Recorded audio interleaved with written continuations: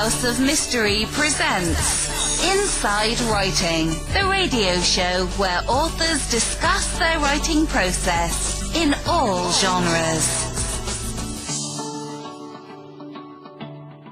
Well, welcome back into the House of Mystery, and of course I'm Al Warren, Mr. David North Martino. Ah, the full name, it's back. That means I'm going to be bad. Oh, yeah, exactly. So, so you put pictures of the concert you were at. Yes. Yeah. To see the New Kids mixtape tour. Yeah. Did they lip sync? That was an old allegation. Yeah, that's what I was wondering. Did they? Not that I could tell. No, you could tell that they, it didn't hit every note. Oh, so they were singing out of tune. A little bit, but, it still works. Well, that's good. And it's a show. I think I'll put it in my top 5. Wow. For concerts, because it was fun. Better than Metallica and Motley Crue and all that? Motley Crue would probably be my top. Dr. Feelgood tour. Yeah, well, so there you go. But Rick Astley played too. Yeah, he did. He Rick rolled us. It was great. Well, that's great. No, yeah, he did a few songs. Yeah, and Salt and Pepper. Salt and Pepper and On Vogue. Wow. Vogue, Yeah. Jeez, it was like all coming back. The 90s is all over again. Yeah, yeah. Late 80s, early 90s. Yeah. It's like being in a time machine. Yeah. I felt young again. Yeah, just stay away from the mirror and you won't. I hear you know how you can stay young. How? Well, you're not getting enough sleep. You got to sleep proper. So what they say is you got to start now. The new rage on TikTok is to put tape over your mouth and breathe through your nose. Okay, and sounds dangerous. Well, it is for me. I wouldn't make it. I wouldn't make it at night. Plus, I can't have tape all over my mouth. What are they crazy? What people won't do, taping up their eyelids and their face and their mouth and just to look pretty. Make a video on TikTok and just put it out there. Yeah, actually, I should. Why don't you? I'm too dangerous for TikTok. Oh, right. They took one of my videos down. So did you quit? No, I thought about it. Thought about it for about a good 20 minutes while I was seething. Well, it's just. But I'm just like, just wait for now. Just do another one. Too dangerous. Dangerous acts. Well, yeah, you are. Everybody see you live. Dangerous. That's dangerous. Yeah, that's pretty bad. Dangerous. Yeah. Well, it triggered me. Yes, exactly. I'm the one. I had to complain when I saw it. I was triggered, so I let them know. Yeah. They I'm took glad. Yeah. I'm glad I wouldn't want to trigger you, Al. Yeah, no, because I was shaking for a day. Too dangerous for TikTok. Yeah. Now, speaking of triggering, so we've got I think a horror story here. And it's called Grolar, half grizzly, half polar bear. So, Mr. Thorsten Nesch, thank you for coming on the show. Thank you for having me. Thanks. Yeah, Thorsten. So, this is quite a story. So, where did you get the idea of Grolar? Like, is it? I guess that's a real animal, isn't it? Yeah. It started out. I think I just heard about that is a real animal, and then it lingered on until I came across what is it called? The liger, like half lion, half tiger.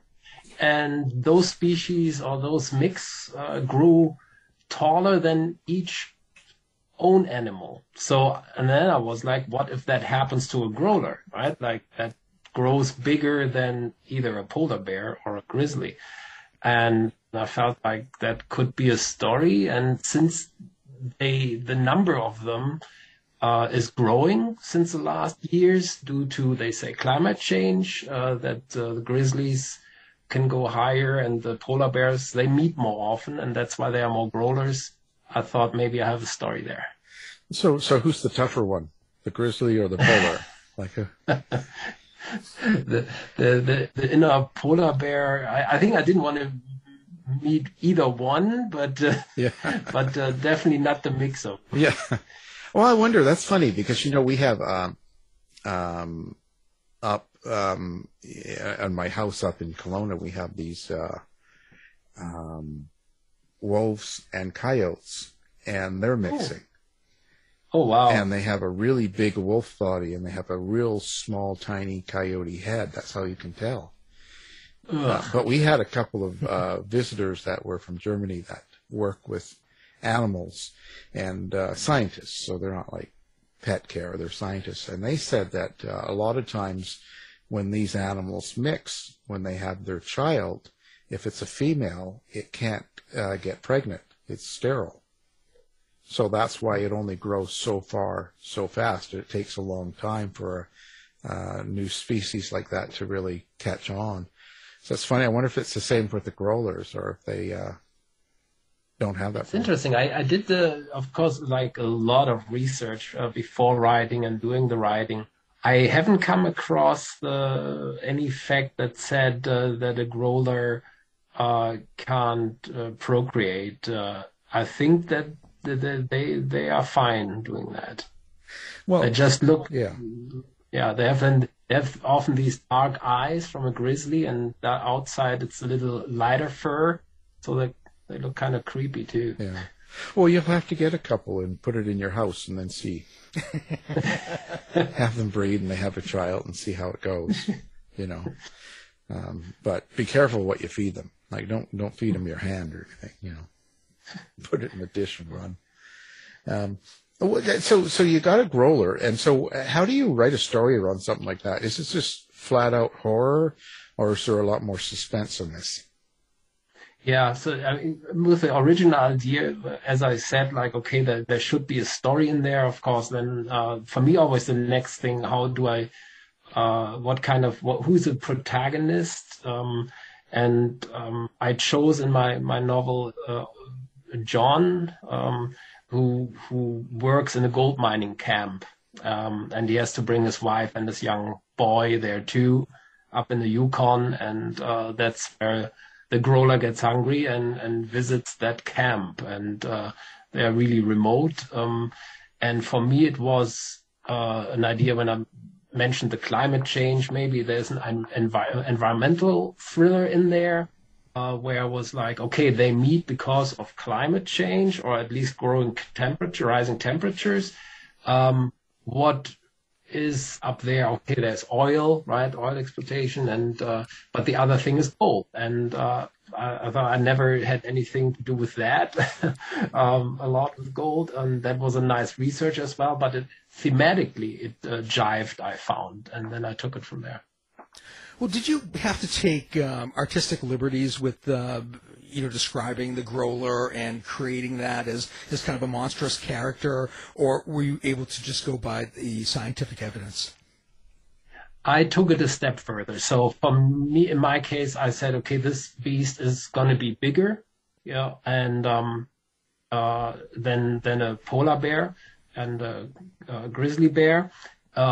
But beside that, I prefer to go with the science, like how the senses work and what they, the smell and everything. And that's why I ended up actually having two perspectives, the perspective of John and the perspective of the growler.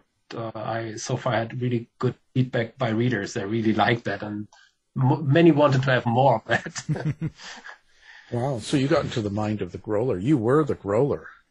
Yeah. That it is quite also something I've never done before, like from the point of view of an animal. Yeah. But I must say I truly enjoyed it, and I hit the brakes because I didn't want to do like an animal novel from the point of view, and but certain scenes just let they wanted to be. Yeah. Well, how do you get into a role of something like that as opposed to a character, like a character's in your mind or whatever? So do you like dress up like a bear and go out in the woods and talk to people, or?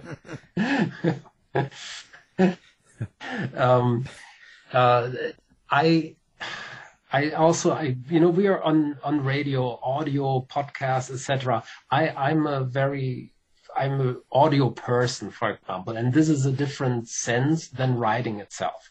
And an animal, you can work better with the senses and what they sense and the instincts. And that's kind of what led the perspective of the growler. So I focused more on smells, for example, and went along that route. And I really enjoy that, by the way. It's as if I adapted for public radio also novels as a radio play for German public radio, and I just love that process of thinking in different senses. Wow. So does the Grolar have special powers, or is there something about them that humans should be scared of? Besides being very hangry. Yeah. And well, that could be like John's wife can be very angry too. I mean, so, but what more, or is the wife tougher than the Grolar? Maybe they can have a standoff or something between. I thought by the sheer size, by being, let's say, 50% or 60% bigger than the original animal, it sort of gave him a superpower there, and I didn't want to extend too much on that. And I felt like I like to keep it real as possible, or work with reality in the realm of fiction as much as I can. And I find it almost then more creepy and more horror, actually, the closer it is to reality, rather than, say, a vampire. Right. Well, you could have made him the bionic Grolar. That's a sequel. Yeah, he eats some radiated meat, and then he starts seeing for miles and jump and all this. Yeah, make him stronger. Well, that's interesting. This kind of reminds me of something I would get out of a sci-fi horror from the 50s and 60s. You know what I mean? I must say, and I can totally live with that, often compared to Stephen King. Like, people think of Cujo. As research, I also read Jaws, right, the novel. So I read a lot of those animal horror books. And I just love research too, right? Like, I really immerse myself into that. All the gold mining camp. I did not know what kind of digger and dump trucks they need, and so that was, and what weapons I'm not into. So, but I read that all up, and it's part of the interest. Sometimes it ruins my Google search history, and I get weird advertisements. Yeah. You're probably flagged by the FBI or something, eh? Oh. Yeah, at those times, I'm pretty sure it's that when I go into detail, like, what kind of rifle would you take to the gold camp, right? Yeah, to the baseball game, and then, whoops. So you try to fly, freeze.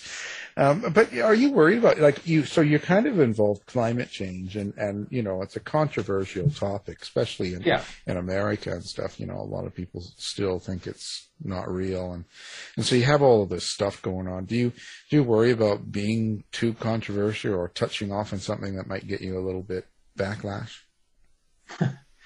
When I decided, I was about 23 when I decided that I kind of want to work to buy myself time to write and to be an artist. For me, it was always, I have to write what I have to write, and otherwise I could go into advertisement. That's what the saying is, because, like, if you juggle with words and with fantasy, if you want to make more money, you go into advertisement. And some of my colleagues did, so eventually. Yeah. For me, it's always the best idea. I don't want to, that's why I also, is about climate change. Yeah, it's like, I'm not like putting the flag out. It is so. It's just the fact is that the temperature is rising. I think I kind of phrased that before too, like that.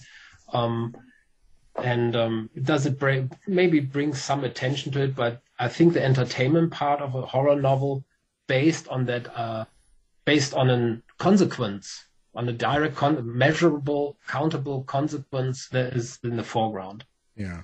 Do you consider this more horror or sci-fi, or how would you describe this? I go with a horror thriller, because it is it is horror because of the animal horror, right? Like, that genre is in there. Yeah.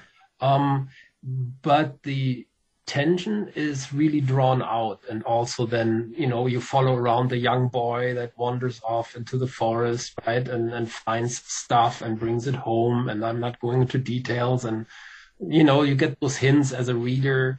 I kind of push the arrival after the first incidents of the Grolar, like to in order to raise the tension in the reader, and as a writer as well. I mean, I don't want to be bored writing my own novel. Well, with your human characters, how do you experience them? Do you have an inner monologue? Can you hear the dialogue in your mind as you're creating these characters? Do you see the story more as a film in your mind? How does that work for you? Yeah, that goes into so for me, it takes at least 2 years before I start a novel, after I have the initial idea. So at least 2 years. And it goes up to 18 years. And that is more than once happened in the past, that I just start writing when I do hear their voice, their attitude. I see the attitude. I hear the narration voice, who's narrating the novel, who's telling the story. And where are they in their lives? That is, I put a lot of thoughts into that, because I don't want to just start writing. I never had the luxury of just starting a novel and see where it goes. That would be for me too much risk to waste my time, right? I have so many ideas that at one point I always grab the most concrete, best developed, and most important idea, and that's what I write. So when you write this book, what is it you hope the reader will take away from the book? What is it you want to do to that reader? First and foremost, I call it giving a hand, reaching out to a reader, and not just having like some abstract going on. I'm more like with the feet to the ground, and it should be first and foremost a story you like to read. And maybe, en passant, it might be the idea, do I inform myself? Is there climate change, or who is saying what, and what are the numbers or not? And maybe just because it's about animals as well. And what are we doing? Is that are certain things important? But I wouldn't take it too esoteric in a way. It's just like, first and foremost, this is a horror story, an entertainment book. Wow. What were your influences for writing horror? I started reading really, really young. I grew up basically on comics first, then I went to school, I learned reading, then I read all the comics again that I could just look at. And by fourth grade, I discovered the Pulp Fiction novels. And those were, back then in the Cold War, they were war novels. So I read those for 2 years. And then I discovered John Sinclair was a horror Pulp Fiction, placed in England, but written by Germans, as far as I know. But as a kid, you're impressed, and you read all those. And then in the advertisement, there was this guy called Stephen King with his new book, Christine. And after I read Christine, I read all Stephen King books. And by the age of 15, I had read his books, and I read, with the age of 15, The Godfather. And after that, there was no back to other novels, and so it was contemporary fiction or good horror or thrillers. That is kind of how I grew up. Yeah. Well, so what? It's always a tough move to actually decide to write and try to make money at it and stuff. What was it that made you want to do that? Yeah, I always say it's a. Especially when I talk to young adults and to teens or to young adults, is I came from a family, I was loved, and, I got all the books I wanted, what is great when you have that interest as a boy.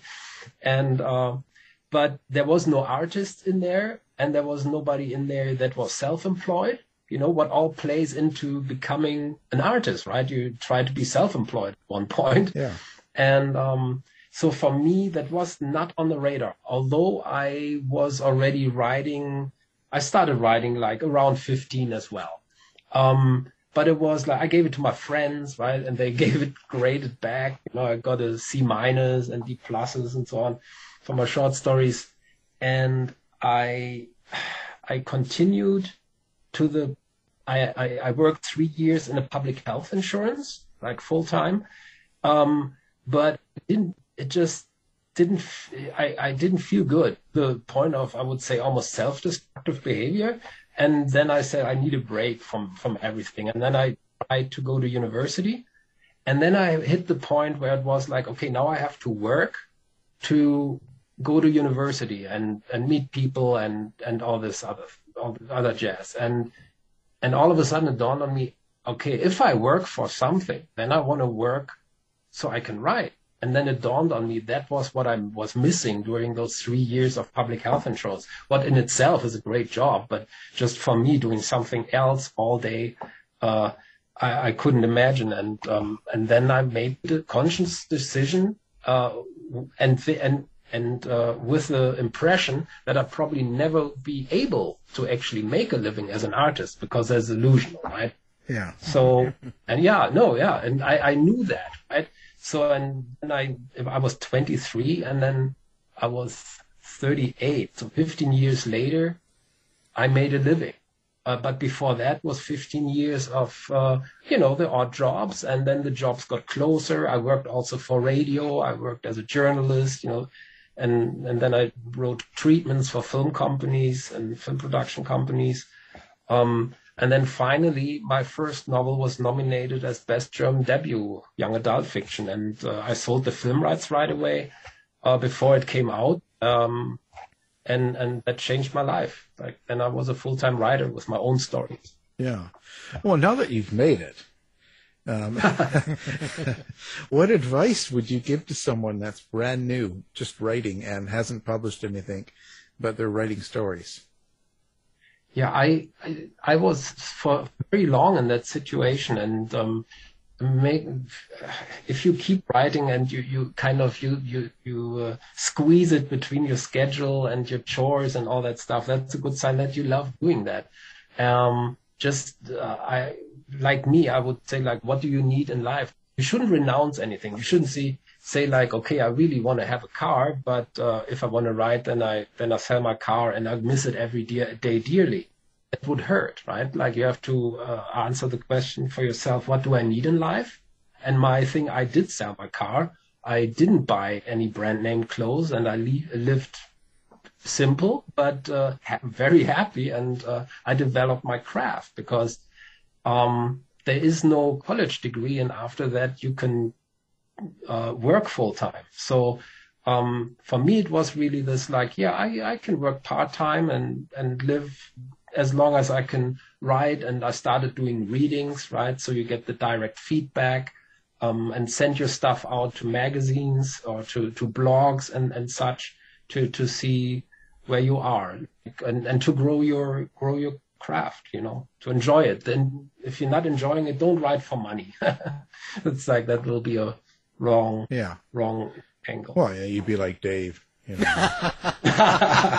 he's a whore. He's writing for money. Yes, that's it. Terrible. Sell out. He sold out. Sell out. Yeah. Terrible person. Awful. Yes. The thing not to do is be like him. Just to go to those expensive concerts, like. Well, yeah, he's sitting right up front row, looking at the new kids. He gets to go in the back room and shake their hand, and Rick Astley and that, and I performed on stage. Yeah, he's having a cocktail with Rick, and before you know it, he's he's a sellout. I saw him on TikTok with Rick. Yeah. Enough to leave. Well, it's quite a business. But what do you think makes a good book? Like, what is it you look for in a good book? Like, when you read something, is it the way they write it? Is it the language, the grammar? Is it just the story? Or what to you is like, wow, this is a good book? Obviously, I work right here in my second language, which is English. So, but it is the language. It definitely is the language that draws me the most. So before I decide on reading a novel, if it's not for research, I read the first 1 or 2 pages and I know if I can read this, because often the craft of language and storytelling at least go for me hand in hand. Or if you want to compare it to filmmaking, you would watch a movie that doesn't have a good picture, but the audio is good, versus you have a good picture, but you can hardly understand what the guys say. You wouldn't watch the movie to the end. Right. Well, speaking of that, you worked with a translator for like the English version and such. How was that? Did you have hands-on, I guess, work with that person? Yeah, it's really interesting. I mean, I have also this the screenplay or films background, what means I'm not against working with other people. I also co-authored a couple of novels with other writers. So for me, having a translator, especially, you should never translate into your second language. You always should translate in your first language, I was told. And I wouldn't dare to translate, especially not to translate into my second language.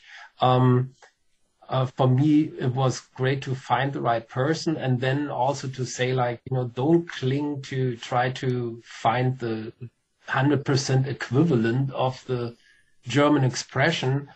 Feel yourself in there and go with what you would write. I gave a lot of freedom to the translator. Right. Well, I think that's important. I just did a book a while back on Fritz Harman, and he was the Butcher of Hanover. Oh, yeah, in the 20s. And of course, all of the police documents, the court documents, all of the, everything was in German, and all the letters, everything. So I went through just translation, and then there's a lot of sayings that are not common here that were there. So they'll say things in a certain way that you're like, what does he mean?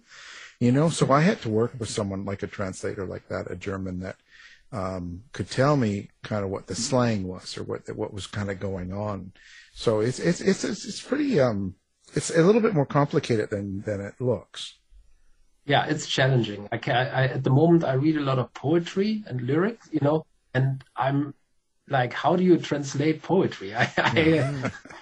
That is for me. Yeah, It's but it works, and I mean you can go for the content, right? Like, do you want to transport the content or the rhythm? But both, I would say, it's almost impossible, right? Yeah, it's tough. You have to be very careful in how to do it, but it's interesting. So your characters, how do you create your characters? And I mean that, like, for instance, in Grolar, you had like John and the wife and the boy and stuff. So how do you do it? And this is your own personal way of doing it. How is it that works for you? Yeah, so, with at this point, like with Grolar, it was okay. I had this Grolar idea of the, and then I had the idea, okay, that happens for a gold mining camp. And then the next one, okay, who's going to be there, and then you go through the possibilities. And, when I came to Canada for the first time as a backpacker, I met on the Sunshine Coast, 2 guys who were construction guys from Vancouver, and they were complaining. We shoot some pool and had beer, and they were complaining that they had to leave Vancouver for the job, like 500 kilometer or 300 north, to make some money, and it's hard in Vancouver, and it's already a time back, and that always stuck with me, because like they were like real guys, and they were definitely not happy being away from the families, right? So, and then I was like, okay, if one of those guys, he doesn't find a job in construction, but he somehow can land this job in the Yukon in a gold mining camp, right? And then I thought, like, well, then he, to save maybe even like the rent in Vancouver, which is outrageous now. Yeah. Maybe it's easier to fly the wife in and the young boy, right? And then all of a sudden you have this added tension of like, just not, let's say, 10 badly shaved smelling guys in a camp, but a wife and a young boy, and that extends the whole storytelling. So I really like that and embrace that. Well, why didn't he just fly in the girlfriend, leave the wife at home? That's what the other guy did. Yeah. There's always one. Come on. There's always one that does that. Wow. Well, you know, I asked this because I've been in a nonfiction writing my whole life. So I look at fiction writers, and a lot of fiction writers over the years have told me that, you know, they feel their characters, they see them, they hear them, and they describe them as like family or friends or whatever. They have all this stuff. What's that for you? Like, how do you describe that situation?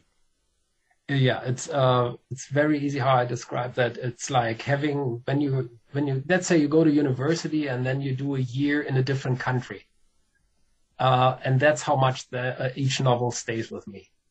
Like, you meet new people in a different environment. You yourself might be a little different, right? Like if you guys now would go, let's say, to Barcelona for a year and study Spanish, and then you go back, right? Yeah. And you know, that is a memory that is like tattooed to every cell, I think, and that's pretty much each novel of mine. How I feel about the characters and the story. It's like as if I've lived it. That's how it is. Wow. So each book is like a process. It's like it changes you then, in a sense. Yes. Yeah, absolutely. Like, it's a story. I think it has to do with empathy. Like, if you're an avid reader, they say like your levels of empathy are bigger, or you grow empathy by reading books because you want to help John, you want to help the boy, or, you know, ideally, right? If you're not and the same is like for me when I write it, right? Like I choked up at the end, at the showdown, you know. I remember that day to the very day. Oh, so when Grolar rips the boy apart.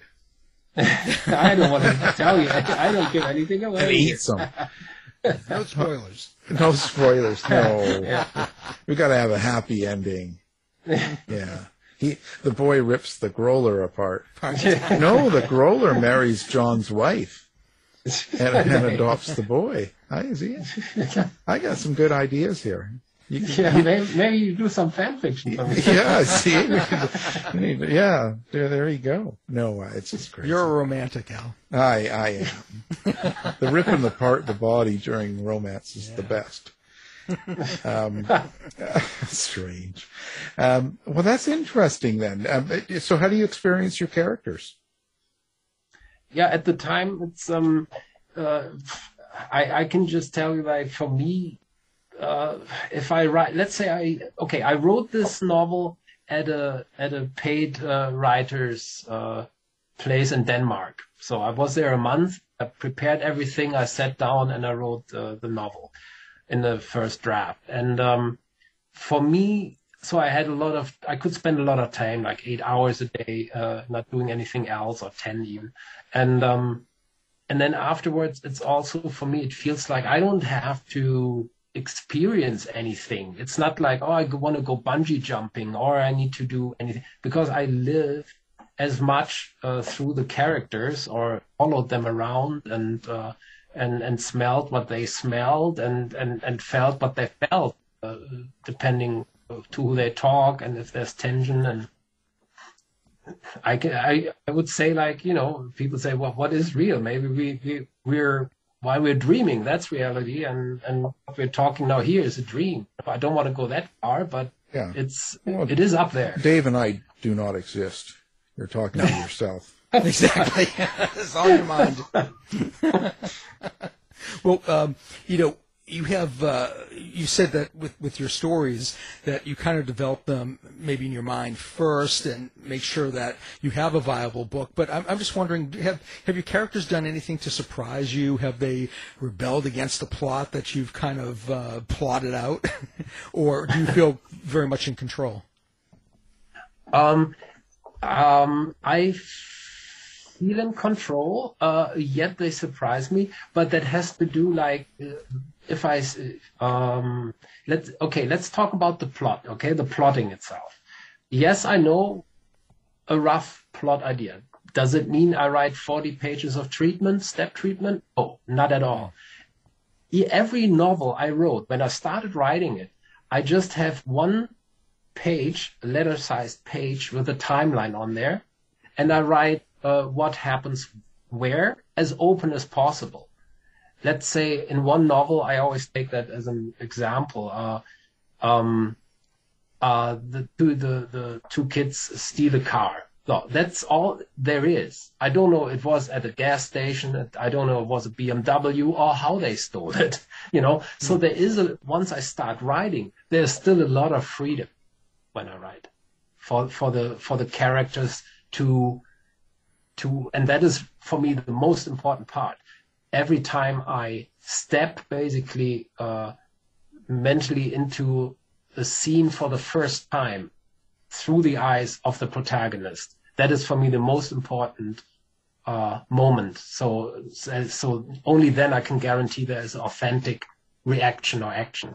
It sounds like you live out the parts. It seems to me like you do you hear voices too, or my own voice? I from the, let's say, 14 novels that I wrote, I dictated 10 of them at least. Like, I work with a speech recognition program. Yeah. So I hear the sound and the melody of the words and the sentences at the same time. That doesn't mean I can write faster, because I still think a lot, but there is a process of like, I'm definitely alone, and I'm so much in there that I speak out loudly the dialogues. Yes. Yeah.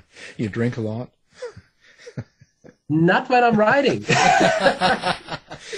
That was an experiment I did, because I discovered Charles Bukowski and those Beat Generation guys. And the first mistake I did was thinking that German beer is the same strength as American beer, and that the bottles have the same size. Yeah. And then I figured, okay, this is not how this works. And actually, if I never drink more, let's say, than a glass of wine. So, right, drunk and sober. Yeah, that would be a lot of editing. Yes, I know, right? Yeah. Well, so that word doesn't. Gladly, it doesn't work for me. Well, with so many books written, have you noticed any motifs, any recurrent themes in your work? And if so, have they come out deliberately, or is it something that's unconscious? That's a good question. That actually my readers answered to me while I went on reading tours. There was a question that I noticed that comes where they found out, it's like, do you like writing in tight environments? I was like, what do you mean? The one story is a road movie in a car. Then the other novel takes place in the remote gold mining camp. The next one under a derailed train. So, and I think that's the commonality, actually. That is the biggest commonality between all my stories, that I kind of craft or mold this tight space, and then I try my elbows or something. Wow. In your process of writing, you were talking about how you just sat down and wrote that last novel, the Grolar one. So can you just turn it on? Can you just sort of sit down and go, oh, okay, I'm going to write now, and do it? Or is there other things you have to do? Hey, it sounds boring, but I like a routine. I like to know that tomorrow at 7 in the morning I can start writing. What means today I would not write myself I write myself empty. Let's say I finish a chapter, and I have just a very vague idea how it goes on tomorrow. I like to stop writing where I exactly know the next couple of pages, and I mean very, very, very sure like how this plays out, and in combination of, okay, tomorrow at 7 or tomorrow at 10, I sit down for 4 hours and I can write. Wow. So does the emotional part in your life affect that? So if there's someone screaming at you, or you get, if there's tension going on, does that bother you, or can you still write? You see, that's one of the best questions that I ever got, I think. No, because like I think that affects me when I'm not writing, because then reality bothers me. While if I write my own reality, my fiction, pretty much, not a big personal catastrophe, of course not, but other things don't matter really to me. Wow. So when the COVID's going on and you're locked in your house, and there's all these people going around protesting and all the weird stuff that goes on, you can still sit there and write, and it doesn't even faze you really. Yeah, no, it was more the people that walked around in the house here, my kids. Oh. Yeah. So I for years I tried to find affordable writing space, and gladly last year I found it, and I have a little shared studio space where the other artists and me, we do a little schedule month by month, and I know that I can go there. For example, today after we finish our nice chat, I pack in and I will go there and work. Wow. Wow, that's pretty disciplined. So have you ever written something and you decided that you didn't want to publish it because you didn't like it? I think the classic would be my first novel, although it's really fresh. It was a horror novel, and I had the chance to get the hands on a big old key of an old Polish farmhouse in the southern Poland, and I drove out there, and there was no running water and no electricity, and I could just write even by candlelight. But and I finished it, and the process made me utterly happy. But a month later or half a year later, I was like, yeah, this is not on the level I want to be, so this one never got published, and I'm not crying a tear about it. Yeah. Sounds like you were writing in Lethbridge. No power, dark. Yeah. Candle, Yeah. sounds like Lethbridge. Oh, that's terrible. I'm terrible. Well, so are you going to continue to write horror, or are you going to expand and go into something completely different, or do you think this is where you're at? Yeah. So yeah, we just with Lethbridge, like that is for me the biggest thing is really now having the studio. That's something I've never had, right? And that opens so many options. And so I think that wouldn't be even possible in Calgary or Vancouver because it's so expensive, right? So that is where for me personally, as an artist, Lethbridge has that edge, right? Like where it's like, wow, that is possible. I embrace that for as it is. With what I'm currently finishing a novel, last edits, Suicide Hotel is a dystopian novel. I got a literary arts grant by the Alberta Foundation for the Arts, so that carried me over a whole year, and that was wonderful. And I'm looking forward already because I'm in the planning phase of the next novel that will also take place in Alberta. Oh yeah, the dystopian novel even features Lethbridge. Believe it or not. Well, is that the surviving town? Yeah, exactly. It's just like I didn't have to change much, Yeah. Yeah, the gas station went down. Yeah. So, and then there is something that happened because I mentioned Poland. That's why I bring it up now again, because something happened with dreams in Poland, with theme of dreaming, and that always stayed with me on a personal level. And that will be my next novel, will be about dreams, like in a wider sense, but it won't be a horror novel as Grolar is. It might be more like psychological. Right. So but I'm just flashing those things up. Yeah, you kind of have to work them out. Have you ever gone back to any of your books and decided, oh God, and would you like to rewrite them? And that do you do that sort of thing or not? No, I think that would be that first novel, right? Where I was like, I think that is FUBAR, like a couple of years. And as much as I like the idea, and of course this unbelievable memory of a young guy, like, I don't know, 24 I was maybe, driving to Poland to live alone for 3-4 weeks or whatever in a abandoned farmhouse, writing a novel, is its own story, I think. That sounds like a horror story in itself. Yeah, it can be, I think. Yeah. Actually, since then I say I don't want to live alone on an island anymore, right? Like, so, but that has to do with the dreams, right? And so I'd like to tackle that as a next one, because that is also a field that is kind of, I feel like a little bit abandoned by fiction writers. And in nonfiction, it often goes into like too esoteric terms. So, yeah, that's my next. Yeah, no, it's one of those. It can be a fascinating direction, I think, to go in, but we'll see what happens. So now, how do people find you? Like, Lethbridge, there's only 2 houses, so we. No. So, how did you have a website? Do you have like social media that you like to hang out in and talk to people, or do you do any of that stuff? Yeah. No, I like that. That was basically the same reason way before I was even published. Like 5 years before I was published, I went to I just asked literally at 1 a.m. The bars are open still in Germany. So, and then the last 10 barflies, and I got up and said, hey, you guys want to hear a couple of poems, right? So that was pretty much the same reaction. Yeah.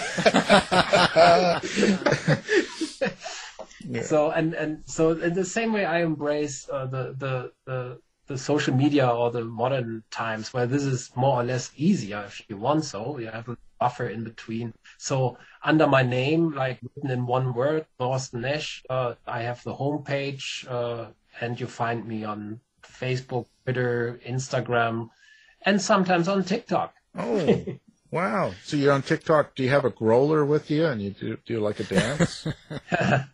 Yeah, TikTok is funny. I kind of now try to figure out where that fits the best. I get some of my best reactions there for some reason. Maybe because of this short video format that they have. But I like to do video and filmmaking and photography as well. So at the moment, I kind of experiment around, but I check in there. Right. Well, of course, we'll have everything up on the website so people can find you with one click, and they can, go watch you on TikTok and stuff, Do the reactions matter in the sense of, because this is a pretty modern world now, so people can find you pretty easily, and they can say things about you and about your writing or about things. Do you like having that interaction, or is it kind of weird for you, or how do you react? If it's genuine, I had a close science fiction novel published in Germany, and there were things in there where I did research into drones. It's called The Drone Pilot, and it's a mandatory read in language arts in Germany if you want to finish high school in German, and in English it's 1984.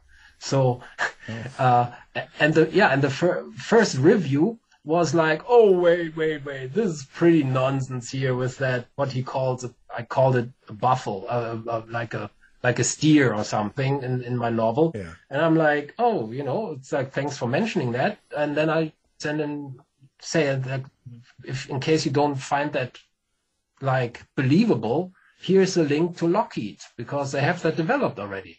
Yeah. and then he said, I'm so sorry, I really didn't know, I should do my homework better. Thank you so much. And that is a genuine, I wasn't upset that he didn't do the research. I mean, he reviews books like by tons, right? So, and he took it the right way, and then that is okay. I mean, insults never happened so far, at least not about my books. Well, let's get that happening, listeners. Do I hear typing right now? Yeah. With your keyboard? Yeah. He's looking for a little bit of criticism here, a little bit of nasty insults here. No, it's sort of, and you won that, you were nominated up there, right? One of your first books, right? Does that put pressure on you to have to perform a certain level then? Like, do you think You know, about it? it is really about writing is so personal for me that it relates back to this, like, this is a different entity. I also don't think about who will read my book. And by not doing so, I'm surprised every time that my books are read from young to old and from different backgrounds and jobs and financial status or whatever. And the most I'm surprised when people then say, yeah, I read 5 of your books or 8 or all of them. And I'm like, wow, you know, I can't even imagine. And, but, you know, because, and because they're so different. So there's not the Thorsten tone, right? Like Stephen King has a certain tone when he has a novel. And for me, it's very, very personal to the protagonist. You know, if I have a 15-year-old, you know, that comes from a blue-collar background, he talks different already than a 17-year-old, where the older brother listens to political comedy 10 hours a day. He gets a different vocabulary right away, and you know, just to make an example. And so if somebody says, I read all your novels, I enjoyed them, I literally ask, how, why, how does this happen? And and the commonality is like, what they then say, it's like, yeah, you don't write too much. You just write what has to be written. I'm not bored, you know, and that is like, yeah, then I did my job, you know, as I like to write, I like to read, right? Yeah. Yeah, I get the same kind of response on my writing, but that's because my books are usually left in the bathrooms. The best place to read. All sorts of people, all sorts of walks of life know what I've written. Well, it's a really interesting story and idea and everything. I just, maybe Grolar should be a series. That's, you know. That's my thing. You know, who knows? I mean, that's the thing that publishing houses always like. They were like, oh, Thorsten, write a second part to this or to that. And I'm like, well, I'm not saying no, but I need that best idea. It has to better, and the idea has to be better than all the others I have, right? Yeah, yeah. Well, and it's got to be hard to write sequels, in a sense, like even book 2, book 3, and start doing a series on something like that, because, you know, especially if you have a great idea on the first one and it goes really well, to try and, because people compare that, right? Yeah. So. No, where I can see it, it's like, I mean, the Grolar is available as audiobook as well over Audible, and wonderful, really narrated by Chuck Well, the former Chicago radio host. And that was way more interesting for me to see that happening and to work with Chuck, and then trying to come up with a second idea, right? And for me, it would be, again, not because it's film, but I see this also as a feature film. This is absolute doable, and I think would be a great addition to the horror genre. Yeah. Who's going to play Grolar? You and Dave. No, Dave's got his little karate moves. He can be Grolar. Kung Grolar. He can be like the guy running around with the little headband on and chopping down things, you know. Well, this has been really interesting, and we're really glad you took the time to come on the show. Our guest today has been the author of Grolar, and that's Thorsten Nesch. Thank you for being here. Thank you so much. It was a great conversation. I really enjoyed it. Thanks. Thanks, Thorsten. Tired of wasting time trying to decide what to watch on your streaming service? Go to our website and look for the Martino movie reviews. You've been listening to the House of Mystery radio show. To find out more about our guests, hosts, or shows, go to www.houseofmystery.com. Show's over for now.